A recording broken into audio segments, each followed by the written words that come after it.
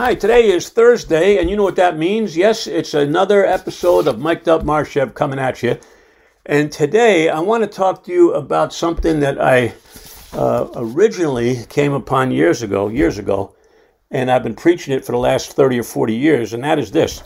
Every once in a while, you pick up a book and you read it, and you really connect with the message. It makes sense to you. It's like they're talking to you. You like the author. You like the message. You can't put the book down. You find it very interesting. You're taking copious notes. You're ripping the pages out. You're making notes in the back of the flap of the book. Everything's making sense. And then the book is over. And you say, hey, that was a good book. What's next? Well, I've always told people that if you connect with a book, put it down, wait a couple of years, and then read it a second time. Because you liked it the first time, and you're going to like it the second time. But here's the difference. You will have changed over the years. So your interpretations of some of the messages will change. They'll be altered. And some of the messages that you might have glossed over the first time around, you will pick them up the second time and you'll gain more from the book.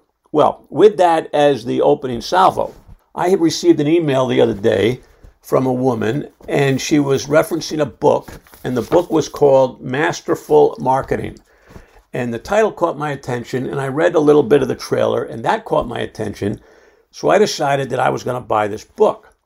But before I did something which I consider to be very intelligent, because I've bought a lot of books over the years and read a lot of books over the years and liked a lot of books over the years. And I went into my library, and there it was, Masterful Marketing. I had already purchased the book. And not only did I purchase it, I read it cover to cover. I enjoyed it. And I opened up the pages, and strewn throughout with orange highlighter was hundreds of passages that I connected with. So I decided to start reading it again. So I picked it up. I started on page 2, and I'm going to start reading it again. And before I do, though, I haven't completed it. I'm finding it very interesting. I want to pause for a few moments and read some of the underlines that I wrote the first time around, and maybe I can make some sense of it as we move forward. So give me a second here. Let me pause, and I'll turn to a couple of pages. Hold on. On page 9, I see a highlighting that says, when you ask why, you go up the chain to broader and more valuable needs. I'm going to read that again. When you ask why, you go up the chain to broader and more valuable needs. When you ask how, you go down the chain. Asking why. Now, that's the second time I've heard that in recent readings of mine. And start asking more why questions. Why did you select that destination? Why did you like that vacation more than the others? Why did you not do this? Why?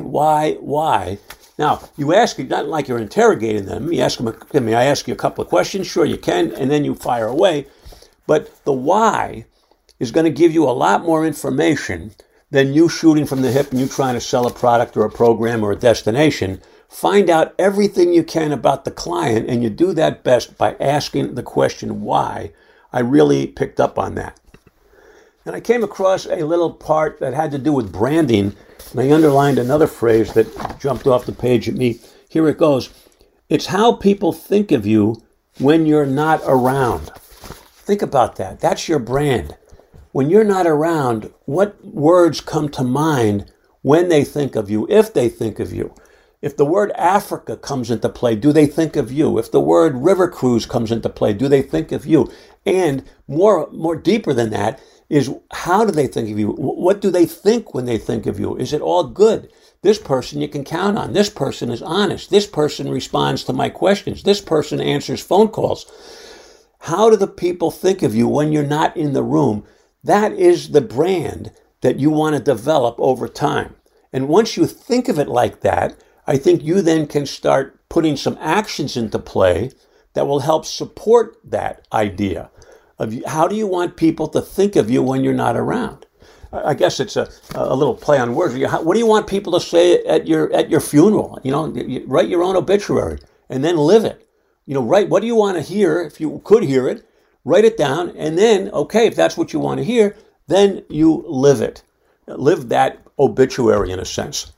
On page 16, a very common reminder, focus on the client, not you. Now, you've heard that 1,000 times before. how is the client better off after you walk away? A moment ago, I said, what do they think about you when you walk away? But how do they feel after you walk away? What did you bring to the party? How did you contribute to their life? What's in their best interest now that you entered their life? I've said this in my seminars, is that when people meet you, it should be, it's not always, but it should be their lucky day. Why? Because they just met the real deal, you. They just met somebody who's refreshing and who has a sense of urgency and a personality and a sense of humor, and they just met you. That is their lucky day. Now, you don't tell them that, but you're going to show them over your actions over time as you build the relationship, so they then will fall into that age-old reminder that people will do business with people who they know, who they like, and who they trust. And no better way to become known, liked, and trust than become visible over time. And you do that not by asking for the sale, but by bringing information, by contributing to their well-being, by being interested in them, by doing things that's going to help them over the long run. And then, of course, the rule of reciprocity kicks in. If you give enough to them, information and time and interest and attention, if you give enough to them, they will reciprocate. Now, I know what you're saying. Not in every single case. Not everybody does that. Some people will take you for granted. Some people will take you to the bank. But most people, when you do something for them, they will reciprocate in some way, shape, or form. So that's the book I'm going through today for the second time. It's written by Alan Weiss and Lisa Larter, Larter. Alan Weiss, Weiss, and Lisa Larter, Larter. It's called Masterful Marketing: How to Dominate Your Market with a Value-Based Approach. And I'm reading it for the second time, picking up all kinds of notes.